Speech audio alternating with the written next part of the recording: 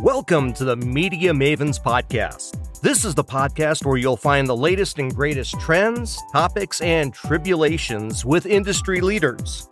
And now, here is your host, the CEO of Axis Entertainment and the Media Excellence Awards, the original media maven herself, Sarah Miller. Hi, this is Sarah Miller, CEO of Axis Entertainment and your host for Media Mavens Podcast. And I'm here with my co-host, Joe Pirates. Hey, Joe, how are you? Very well, Sarah. Everything here is going well on a Tuesday morning. This is a good day. It's a little off our schedule. We're always in the afternoons, but I'm super excited that we all woke up relatively early on a Tuesday for our podcast because we have executive chef Aaron Miller on the podcast with us. And Aaron is an executive chef. He's worked with some of the top chefs around the world. He's head of F&B and executive chef at the Mountain Lodge up in Telluride, which is, correct me if I'm wrong here, Aaron, it's one of the top snowboarding and ski resorts in the country, and it is in Colorado. So we are so excited to have you on our podcast this morning. Well, thank you, Sarah. Nice to meet you, Joe. Good to meet you too, Aaron. So it's so funny because this is our Arizona crew. We've had a few of these podcasts where we've had all AZ people, and I am in LA, but Aaron, you're also from Arizona as well. And, we've known each other forever. And it's funny because you ended up halfway through, you went to college there, but then you left to go to culinary school and you had this amazing restaurant out in Scottsdale. The next thing I knew, I'm in LA and you're in Colorado and all over the place. Give us a little bit of background because I remember you in Scottsdale when you're executive chef at a restaurant out there. I mean, what made you go down the culinary track? Yeah, that's kind of an interesting question. Well, while I was in school, I was a busser. I was a staff member front of the house at the Arizona Biltmore, and I enjoyed it, but I like the technical aspect of cooking. I like working with your hands. I like development and creativity aspects behind cooking. And then, of course, menu development and working with people and that sort of thing. I just gravitated toward the kitchen. These days, though, I split my time between front and back of the house. So whether it's I'm one day as a food and beverage director, next day as the executive chef, I kind of split my roles a little bit. But then again, it's all about the restaurant in its entirety. It's about how service works with its food and vice versa. So it's all got to click. Otherwise, there are a lot of confused restaurants that I've been to in the past that I've seen where the service quality doesn't exactly match what you're serving in the food and the pricing and whatnot. And people tend to be pretty sensitive to that. So having the control over the entire F&B program is kind of where it's at for a chef. Nice. Now, you've had some amazing experiences. You've worked with some top chefs in the industry. Who are some of the people you've worked with and what have you learned from them? I mean, were they the ones that inspired you to follow down this road when you started? Oh, geez. Okay. So when I started the Biltmore in the kitchen, within the first year or two, I was quite literally thrown into the fire. I was working for, the Arizona Biltmore at the time, there were two great restaurants in Phoenix. And at the time, it was the Orangerie and the Golden Swan in Gainey Ranch. Those were the two heavy-hitting restaurants in Phoenix and surrounding cities. I was working for the Arizona Biltmore's Orangerie. Within a year or two of me being there, I'd already cooked for multiple presidents at the time. The Bushes had come in. In fact, George Bush came into the kitchen to introduce himself after dinner. Nicest guy. Seriously, nicest family. And the Reagans had come in as well. From a culinary aspect, within that time frame, Jacques Pepin had been a guest chef in a restaurant for a couple of weeks. So early in my career, cooking professionally, I got to work with people like Jacques Pepin. I worked for the executive chef of the hotel at the time was John Macon. I worked for the chef de cuisine at the time, which was, it's been a long time. I'm looking back to, I want to say 89. So yeah, it's been a while. Scott Kloster was the chef de cuisine I'd worked for. I worked for the pastry chef at the time, Reuben Foster, who was actually a gold medal winner for the U.S. Olympic team in Frankfurt, Germany in previous years. So, these guys were incredible at what they did. These guys actually shaped my career early on. They got me interested. They got me engaged into the culinary arts. And there was no turning back at that point. I got accepted to culinary school, and the first thing that happened, well, I was fired from my job and told to go work for another chef to learn more stuff before I went to culinary school. So at that point, I went to the Four Seasons in Philadelphia and worked for them for a while before culinary school, which at the time was one of the top 5 restaurants in North America. It was the Fountain Restaurant. And in fact, I had heard about it because I was driving to the East Coast, picked up a food and wine magazine, and they listed the top 5 restaurants in North America. So I went in and pretty much begged for a job from the executive chef. I think it was Jean-Marie Lacroix was the executive chef at the time. And yeah, I got in and worked there and then went to culinary school in New York at Culinary Institute of America. So you have mad cooking skills. And one of the things I love about you, since I've known you, was you're one of the very first chefs in North America, if I'm not correct, who did sustainable seafood. Yes. Is that correct? You were the first one to figure out how to ship sustainable seafood, or because I know sustainability right now, carbon footprints, there's a lot of sustainable vineyards we've worked with. Explain what exactly you did, because you were the first one to make that happen. Well, sustainable seafood was part of it. It was more of like sustainable proteins. Now, proteins meaning coming from the ocean or coming from the land. I had partnered at the time with a company called EcoFish. Now, EcoFish was out of Portsmouth, Maine. And what they did was they went in and found seafood direct from the fisheries, from the farms, from wherever that they believed was sustainable. Now, that meant that there was no bycatch issues, that the fish was fished correctly, whether it was a single line, single hook, there were no nets involved. And what they did was they would set up as an intermediary between, let's say, me and the actual fishermen or families, or maybe it was a small business at the time. They would set up a distribution, actually, direct from the fisheries to me.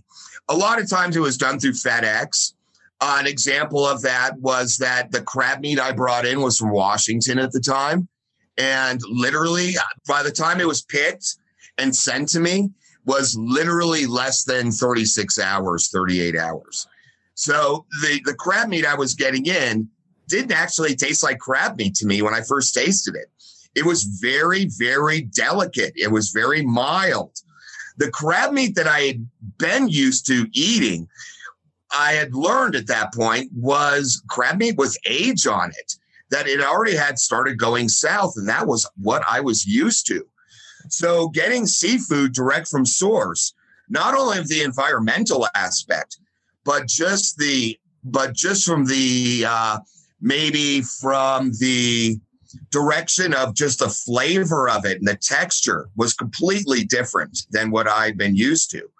So in a way, EcoFish turned me on to great seafood. Now, at the same time, I was working with a company called Maverick Ranch. Now, Maverick Ranch did all of our chicken, all of our pork, all of our beef. Now, these guys, I found these guys because they were the ones that serviced the U.S. Olympic team. Now, that's important because when you're an Olympian and you're being tested for hormones, steroids, or anything else, if it's in your food, it's going to be in your body. So you're going to be testing positive to certain things. So we were using foods that were free of all of this. No hormones, no antibiotics, no steroids. The cows, the pork, the chickens, these were all pastured animals. They didn't see the inside of a barn or a facility of any kind. So, and the neat thing about it is you could taste it within the food. You could taste that happy animals equate to happy meats. So if these animals are happy, they lead a very stress-free life, you're going to get incredible meats. You're going to get what you want. As a chef, I always look at when I compose a plate, what is the end result? What do I want to have this plate look like, taste like by the time I'm finished working on it? So I always work backwards.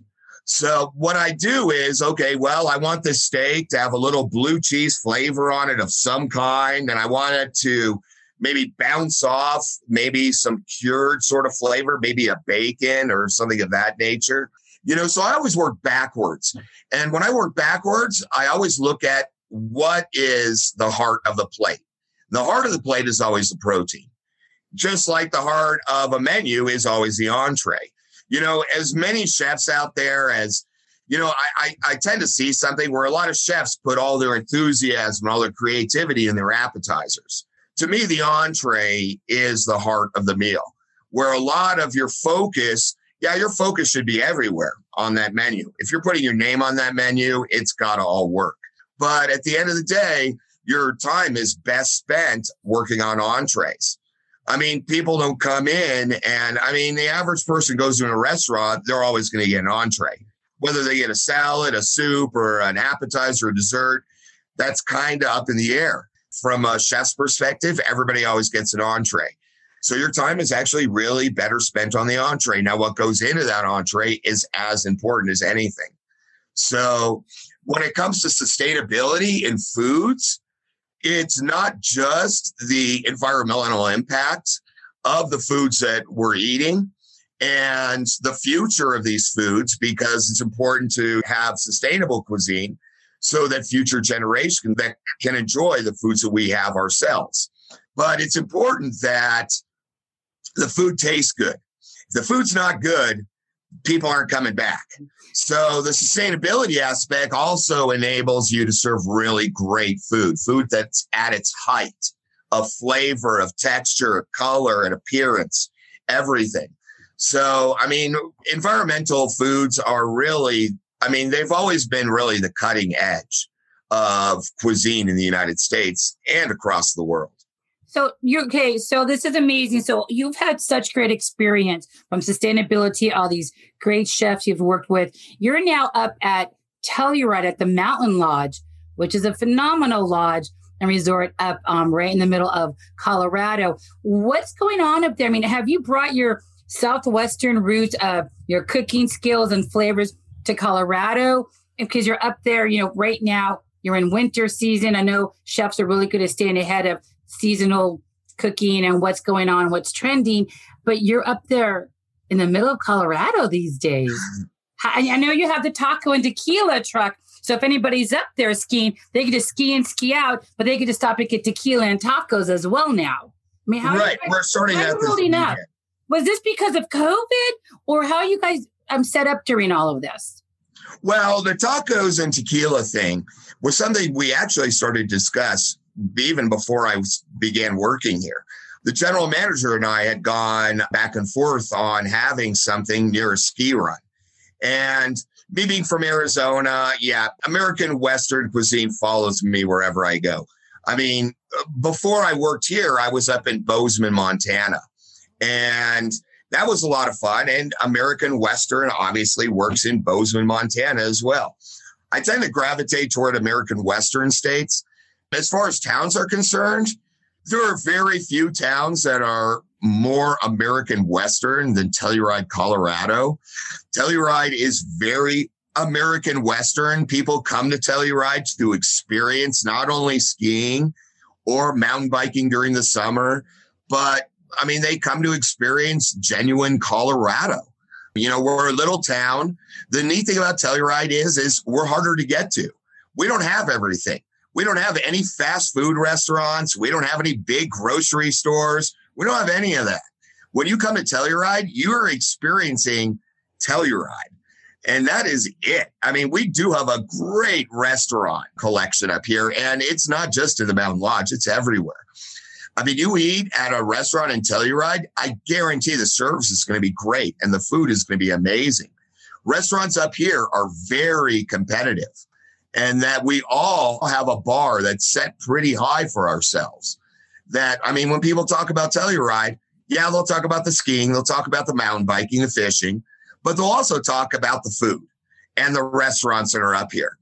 A lot of people I know of in Phoenix, if you ask them, you can ask them their favorite pizza place in Telluride and guaranteed you'll have an answer. I mean, people know food in Telluride. What's interesting about Telluride is that, yeah, we are harder to get to. But since we're harder to get to, we have the shortest lift lines you'll ever see, if you ever even see a lift line. I mean, they're just, locals here will literally, if they see a lift line, they go home. Okay. That's kind of how we do it. So we don't have those up here. At the same time, we have restaurants that are very engaging, that do very unique things with food. I do the American Western thing because when you visit Colorado, you tend to want to eat what's around you, what the restaurants are good at. I mean, American Western cuisine, I'm not the only one doing it up here. A lot of restaurants are doing it. Probably about half the restaurants are doing it. They all have that American Western attitude. So, I mean, it's a lot of fun. I mean, this is a really tight culinary community.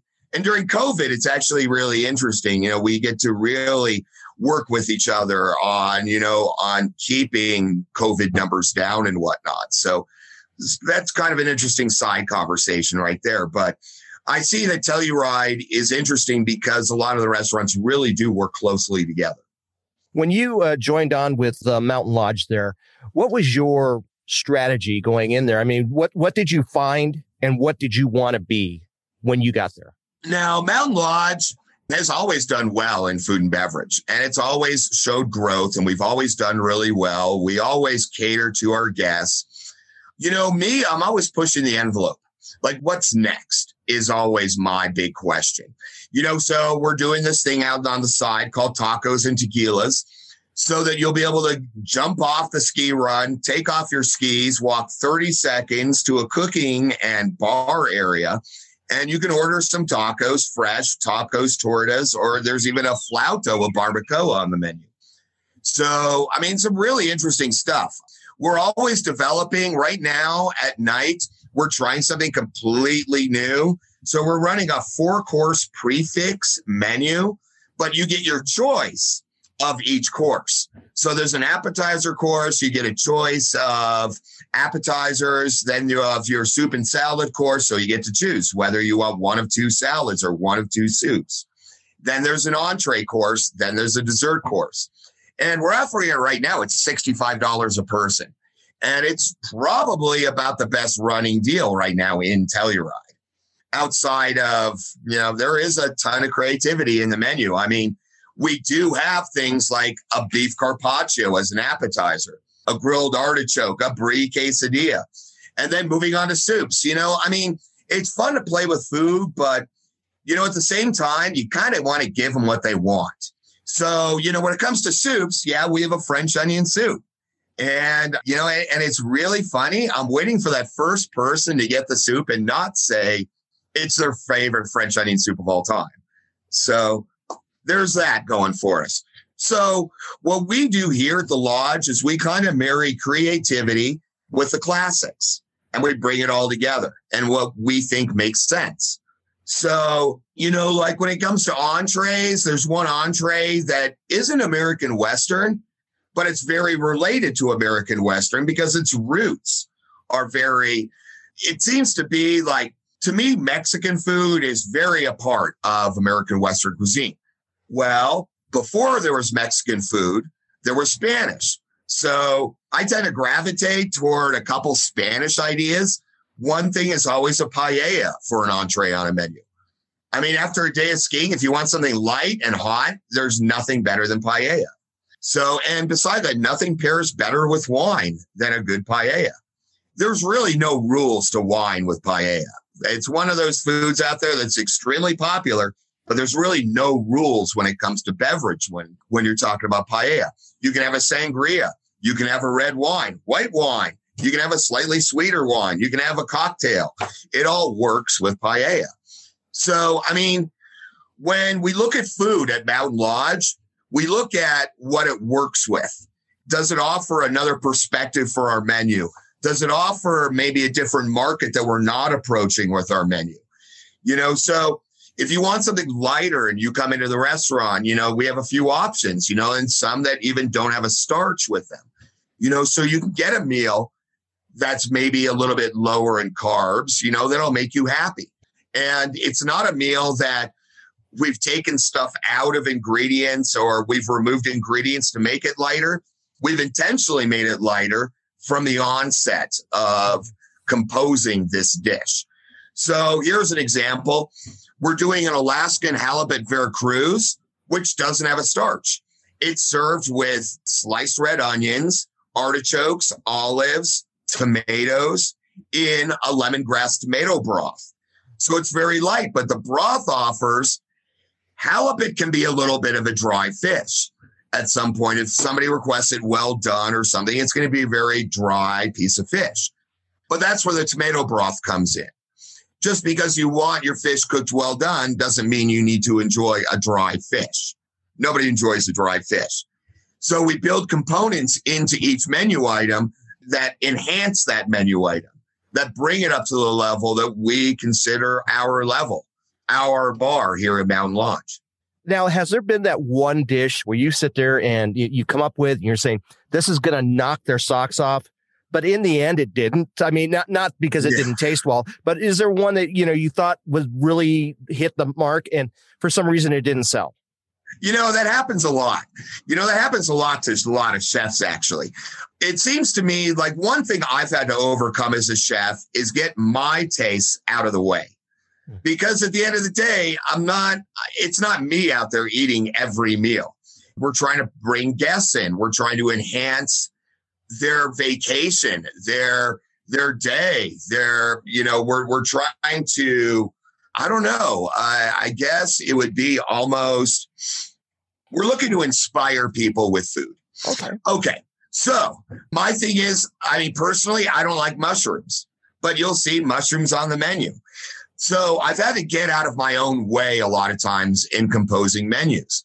Have there been things that have not hit as well? Yes and no. A lot of times when I'm looking at writing a menu, if there's a menu that's engaged at the time and we have a working restaurant, what I'll do is I'll take ideas I have and run them as specials. Then I'll talk to each and every guest that gets a special to get their take on it. So, I talk to a lot of guests out in our dining room. I'm constantly out there talking to our guests, and I'm always getting feedback directly from our guests. Although, being the chef, a lot of people are pretty close-lipped about talking to the chef. They don't feel like maybe they don't want to insult me, or maybe they don't, they want to have a positive experience, and throwing a negative reaction at the chef doesn't exactly help that. So I use my staff as well to get these answers out of people. It's been a long time since I've launched a menu item that hasn't quite clicked with the public.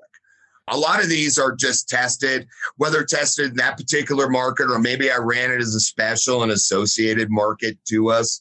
Maybe I ran something in Bozeman, Montana that I think that would work here in Telluride, Colorado.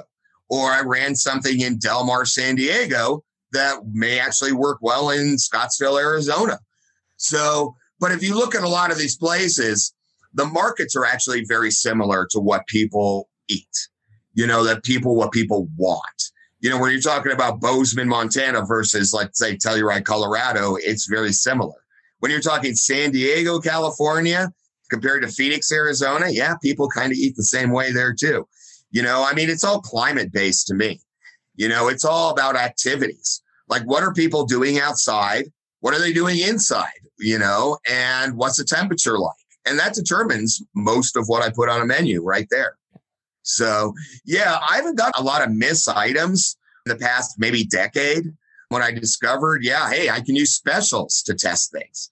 So, yeah, I started doing that as a young chef. So, and I've kind of always done that. But I'm not the only one that does that, and I didn't invent the wheel. A lot of chefs out there do the same thing. So, chefs feed off of each other. We all, I constantly read about what's going on in Chicago, New York, LA, and what's working, what isn't working. There's a ton of blogs out there that chefs go to. Offhand, Eater's a big one. And they do each individual city, and it's fun to read about each individual city and what they're trying and what's going on, especially with what's going on with COVID these days. That's just a monkey wrench in entire restaurant business and food and beverage everywhere in North America. So we're all trying to feel our way through this. Although, with the COVID thing that's going on with restaurants, the one profession that just kind of looked at each other and was like, well, COVID, okay. Well, we're all used to sanitizing. We're all used to clean kitchens. We're all used to taking care of people. So, with COVID, we're just kind of stepping up our game with masks. I mean, quite literally, there really isn't a lot of changes to the way we do things inside of a kitchen when it comes to COVID. The restaurant, obviously, there's a lot more cleaning being done, alcohol and masks. But when you're looking at it from a perspective of what other businesses are experiencing right now versus the restaurant business, we're all kind of used to this. We've done this before. It's something that we've always done is a nice, clean kitchen, clean restaurant, and taking care of people and being concerned with their health. Restaurants, a great restaurant is concerned with the health of their guests.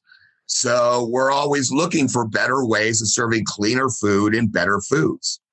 That's so funny because we were just talking about this because in California, we were in shutdown mode and restaurants were outdoor only. Now they shut them down, only delivery. As of yesterday, Gavin Newsom just took everybody off stay-at-home order and said our restaurants are now able to open outdoors only. And it was a big argument that they couldn't attribute COVID directly to the restaurants. But like you said, they've always had that standard of being clean, of being sanitized, or they get shut down by the city and fined anyways, and it hurts them. But I think it's not so much the kitchen and the cleanliness, it's the people that are attending that are drinking and eating and not wearing their masks. So we just opened that. I don't know how anywhere else is. Everybody's all over the board, which is interesting. But I love that, you guys have gone through this up until you're right, and it hasn't affected you as much. I feel like we're in a foodie commercial now on the podcast. We have a quick question though. Joe, I know you are awesome at barbecuing and craft brewing, but are you a chef? No, I don't consider myself one at all. You're not at all. I wouldn't even approach that, to be honest with you. I mean, I cook, I enjoy it, but you know what? I'm not even the first step of that. I'm an awesome cook, just FYI. But so, Joe, you had a really good question earlier before we got rolling here. And there's such a miscommunication, the perception of like people figure Mexican food, Chinese food, and they go traveling Italian food and they get over there and like, well, this isn't really Italian food because I've been to Italy, been all over Mexico, and it's a different culture. So I think it's more of Americanized here, so it's more palatable. I think that's where you were going with your question to Aaron earlier. Yeah, my idea is that, when you say Mexican food, you kind of do it an injustice because there are different types of Mexican food depending what region you're in. You got Sonoran Mexican food, you have Chihuahuan Mexican food, and they all have a different taste. They all use different ingredients. And it's like here in the United States, we have an American Western, we have Southern food, we have stuff that works well in the Northeast. And I'm sure that Aaron knows all of that when it comes down to food. But when, you take a look at, is it really hard to teach people that there are different regions that have different tastes? It's funny. First off, I think there's a little chef in everybody, especially with COVID. We all learned how to cook a little bit better. Even the chefs learned how to cook a little better. Guys, we're all stuck at home. I mean, what else are you going to do? I mean, unless you have an Xbox going or, I don't know, a big giant closet full of puzzles, you're going to be cooking something. So, from my perspective, I think it's really nice that people have started getting into cooking a little bit more. They're cooking for themselves. They're experimenting a little bit more. As a chef, it thrills me to see people get into food. Okay. So, and yeah, you're 100% right. So when you go down to Mexico, there are different regions that have different foods. Just like, you have mountainous regions where you're going to see a lot of meats. You're going to see a lot of dairy. You're going to see a lot of cheeses. When you get closer to the ocean, you're going to start seeing seafood. You're going to start seeing lighter foods. You're going to start seeing maybe instead of cooking in butter, Now you're cooking in olive oil, or you're cooking in something that's a little bit lighter. So, it's interesting, like different, just like I was saying before, different parts of the country, different climates, different activities for people determine really what they're eating. Now, in Mexico, I mean, to me, you've got a lot of different cuisines all in one place. When you say Mexican food, you're really talking about a lot. But also keep in mind that Mexican cuisine is the youngest cuisine in the world as far as the national cuisine. Until Cortez got to Mexico, there was no beef, there was no pork, there was no cheese, there was no dairy. None of that existed. So when you look at Mexican food, to me, Mexican food is a ton of fun. It's the youngest cuisine in the world. I mean, a national cuisine. And it's exciting because of that. Number two, I mean, of all casual national cuisines in the United States, I'd almost say Mexican food is probably the most popular cuisine in the United States currently. I think it is. I mean, but the flavors of Mexico are varied. Now, when you go to Mexico City, you'd think you were somewhere in Europe. I mean, the food is very, very nouveau. It's very fresh. It's very cutting edge, very seafood, very high end. You see waiters that are servers, that are waiters, that have been waiters, and that will be waiters for the rest of their lives. Because in Mexico City, being a waiter is a really awesome profession. And people look up to that profession, and people take it on for the rest of their lives. It's not something they're doing just to cover their education or whatever they're trying to apprentice or do something else. No, these are servers that want to be servers for their life. And they're pros. These guys are complete pros. If you visit any city in Mexico, make it Mexico City. It'll blow you away for its food, its service, everything. It's incredible. And then, of course, there's the alcohol aspect of Mexico. The mezcals, the sotels, and, of course, tequila. In fact, last year, tequila sales, from what I've heard, went up 60% above 2019. I've never heard of a spirit gaining in popularity that quickly over such a short time. It was the COVID spirit increase that was going on. And it's funny because I was just going to ask you as you're segueing, you are now getting to the whole tequila game because we were talking about doing tequila tastings and stuff and getting more in depth into the tequila market. You really shifted into tequila in this past year or so with your knowledge and hence the tequila tacos and all this stuff. Yeah, tequila and I go back pretty far. We go back to the late 80s. So, yeah, I've been involved with tequila here and there for probably almost about 5 years or so, 7 years, somewhere in there. I've helped restaurants develop tequila programs, develop drinks, and that sort of thing.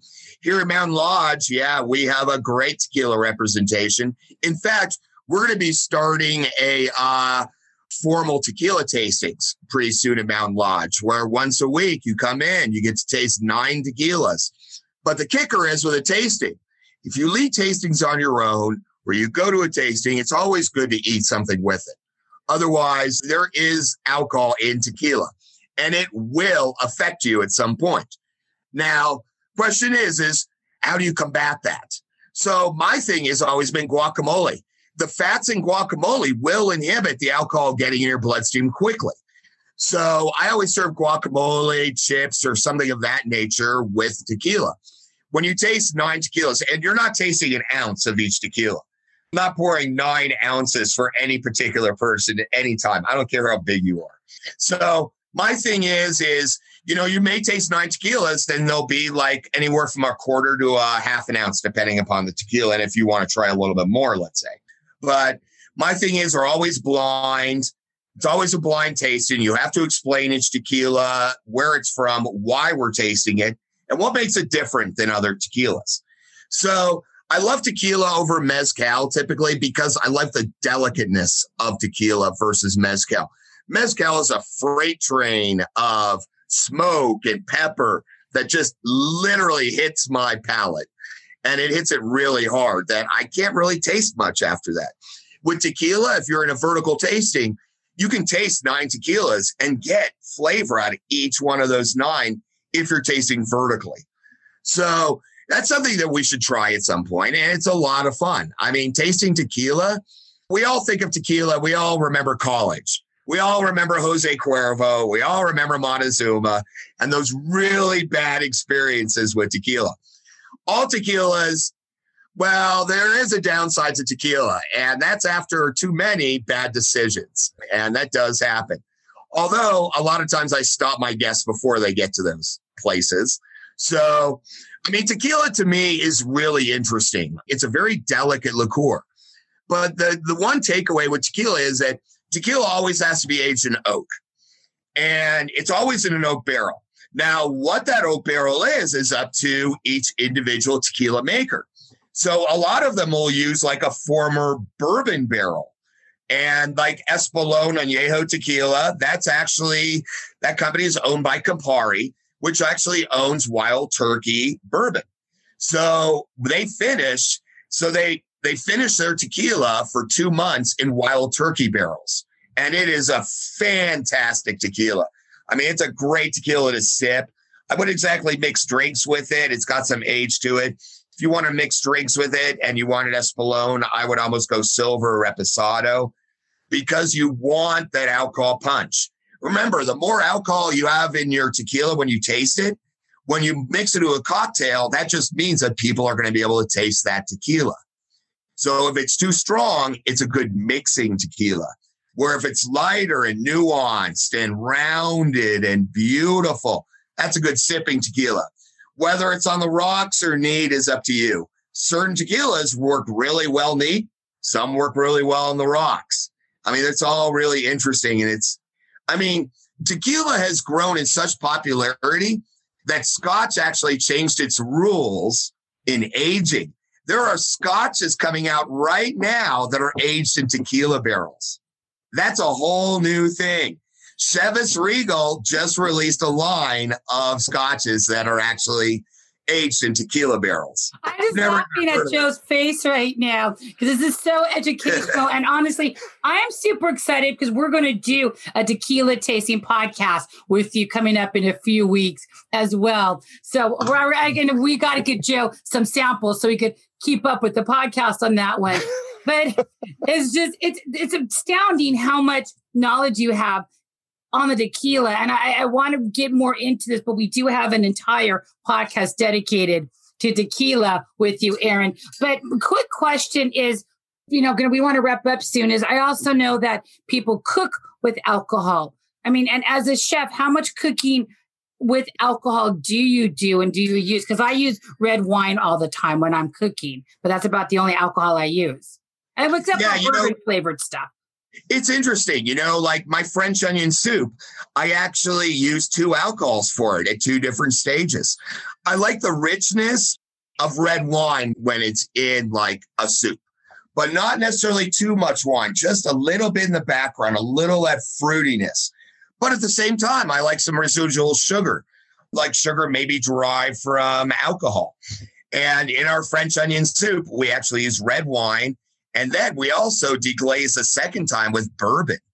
So, there's a lot going on in my French onion soup. I like the flavors to be layered in it. As far as cooking with alcohol is concerned, I use it constantly. Occasionally, I actually run tacos that I actually deglaze the carne asada with a little bit of Patron Citronage. And Patron Citronage is kind of like a Grand Marnier, but it's made with oranges in Mexico by Patron. The neat thing about Patron Citronage is whether it's the orange, the pineapple, the mango, or the lime, they use whole fruit. These aren't flavors they add. They actually use whole fruit in production. And it's actually, the price point is incredible. I won't make a margarita with triple sec anymore, with Grand Marnier anymore, with Cointreau anymore. I use Patron Citronage for it because I think it's a better product. And it's a tequila-based product. So I tend to gravitate that if I'm making a margarita, why would I want to put some weird liqueur in this? Let's just stick with tequila. Well, what's out there that we can use. And Citrage is always the answer to a lot of those questions. When it comes to cooking with wine, and I don't know if you remember ever seeing like all the cooking shows with, a lot of cooks out there will cook with wine. You'll see cooking shows. Well, if you can't drink the wine, then you can't cook with it. Well, I kind of agree and disagree with that. There are some wines out there that are really young, maybe, that I want to use with foods, in foods, that I necessarily don't want to drink because it's maybe too sweet, or it hasn't been refined as long as it should in the bottle. So to me, like cooking with beverage, they've always been together. They've always been a part of each other. And that, like cooking with wine or cooking, we have a mussels on our menu right now that we use vodka when we deglaze with it. It offers a nice little punch to it, but then a little garlic, a little cream, and it's wonderful. And that vodka helps it along just a touch. It gives it like that nuance that people can't exactly pick up, but we're the only ones doing it. So if you want those mussels, you're going to kind of have to come visit us. So before you wrap up here, 2 questions for you. What was the worst thing really quickly that you've ever made? Okay. Never do it again type of recipe. Well, when I was a kid, my parents would go out on Saturday nights, and our family called it everybody for themselves night. And you had to learn how to cook in our family if you wanted anything other than a bowl of cereal on a Saturday night. So when I was about 8 years old, my sister and I decided, who was 5 at the time, we're going to make fresh pasta. We made fresh pasta. My parents came home to a kitchen that was destroyed. Flour everywhere. The pasta was awful. But at the time, I was really into food. I really liked trying different things. But yeah, we made the most awful pasta of all time. But my sister and I did eat it. So that was nice. What was your best recipe? Quickly, your best recipe. Best recipe? I would almost say my best recipe is probably paella. There's a very specific approach to paella. And the thing is, it's such a versatile entree. You can have it at the beach. You can have it in the mountains. You can have it anywhere. And the beverage doesn't matter all that much. It goes with everything. It's really hard to find an entree or some kind of food, whether it be entree, dessert, soup, salad, dessert, anything that goes with as much beverage as a great paella will. Yeah. And it opens up that if somebody orders paella, they can order just about anything from the beverage menu and it's all going to be great. There's very few foods that I can think of that marry as well with beverage as well as paella does. Yeah. Okay. So funny. So my best thing in the universe I'm obsessed with, I have 2 that I'm really good at. Chicken coq au vin, which is just outstanding. And my lasagna recipe with Sunday sauce. The worst thing ever was when I was in high school or 8th grade. We were in Phoenix. What happened? My mom was in the hospital, surgery, and I decided I'm going to cook for the family and my dad. I think I made half-baked Jell-O, half-baked everything. It was the worst thing it was like Jell-O with layers of so much crap in it that I thought looked cool on an ad or TV. It was the biggest joke. It'll never happen again. That and lobster fettuccine with cream sauce will never make again. But but my chicken coq au vin lasagna clearly outweighs it. Joe, you're not a cooking person, but I know you barbecue. Best and worst thing you've ever made. Yeah, I want to hear from Joe. Yeah. Okay. My best is an Alfredo sauce for chicken. I can knock that out of the park. Do you use vodka in that? Do you use alcohol? No, I don't use alcohol. No, I think that is, you use unsalted butter. You use a good amount of cream. It really goes well. Joe, you also need spices in it. Joe, do you use an egg yolk in your Alfredo sauce? Yes, I do. Okay. That's old school, man. I'm proud of you. That's a good one, man. What's the worst thing you've ever made? Worst thing I've ever made was a rice dish that was cooked in a pressure cooker that became soup. Did you eat it? Not much. That is so funny. Oh my God, Aaron, I'm so glad you came on. Great. Like this is like a total foodie show. And any last like tips or words of wisdom? Like you were so inspired growing up to be a chef and just so impressed with following your career and where you are. What's real quickly your bit of advice to anybody out there who's thinking about becoming a chef? I've got 2 pieces of advice that I tell everybody. First piece of advice, when you go grocery shopping, never go hungry. Yes. Never enter a grocery store when you're hungry and you're going grocery shopping. That is not the way to do it. Have a list, have a plan. It's just like a professional kitchen to me.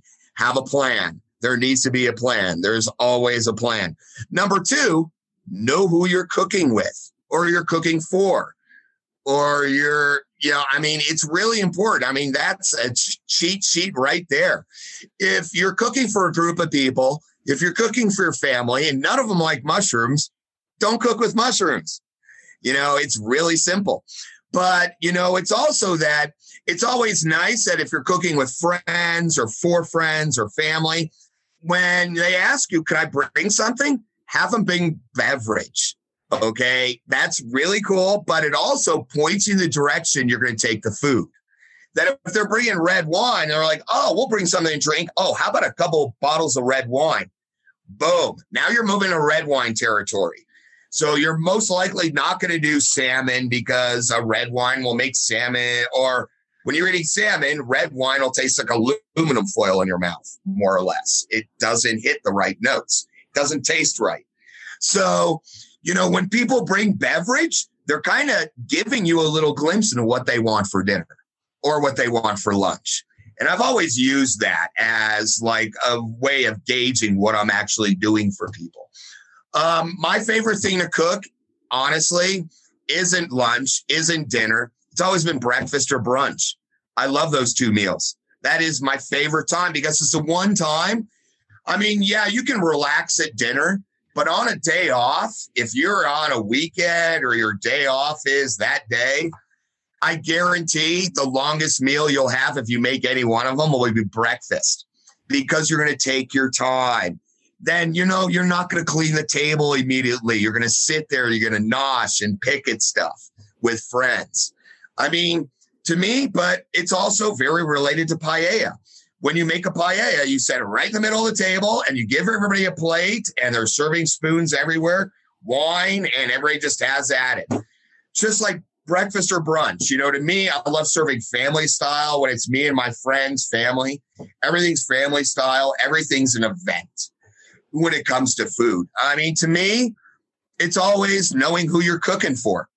Nice. So I'm super excited because we're going to have you back on. But the next time we're going to have you on, I'm going to be with you live up in Telluride, talking to you with tequila tasting, talking to you about the resort, some people in, Telluride, and just really getting a good feel of what it's like, the life and day and the footprints of a chef. So I'm super excited to have you back on in a few weeks live to go through that. But until then, if anybody needs to reach out to you, they want to know where you're at, to come up if they're in Telluride, want to taste anything, tacos and tequilas, what's the best place for people to go to get more information on where you're cooking and the resort? Well, they can always go to our website, mountainlodgetelluride.com. That's our website. It'll have a ton of restaurant information about me and what we're doing right now. Now, that's actually the best place to go. And if you need to contact me directly, there's information on the website to do that as well. Perfect. So excited to see you soon on our next live podcast with you. Are you going to bring Joe with you? I may have to talk to Joe about that. If we're doing a series of this, I'll be out snowboarding. He can run the podcast. I'll be the guy back home, kind of anchoring the whole thing for you. You'll be doing the tequila tastings with us for sure, though. I've had tequila that you could power the space shuttle with. Oh my gosh. Yeah, I've had that tequila too. Yeah. Oh, okay. Well, then after our tequila tasting podcast show, you'll be a tequila aficionado. I'm super excited. Aaron, thank you so much for starting your day with us. Joe, thank you so much. Having fun. This is Sarah Miller, Media Maven Podcast. Looking forward to seeing you guys live and tell you why with Aaron and Joe in a few weeks. Thanks, guys. Thank you for joining us for this edition of the Media Mavens Podcast. If you don't want to miss an episode or you want to find past episodes, subscribe to the Media Mavens Podcast on your favorite podcast provider. For more information, go to MediaMavensPodcast.com. This podcast is a part of the C-Suite Radio Network. For more top business podcasts, visit c-suiteradio.com.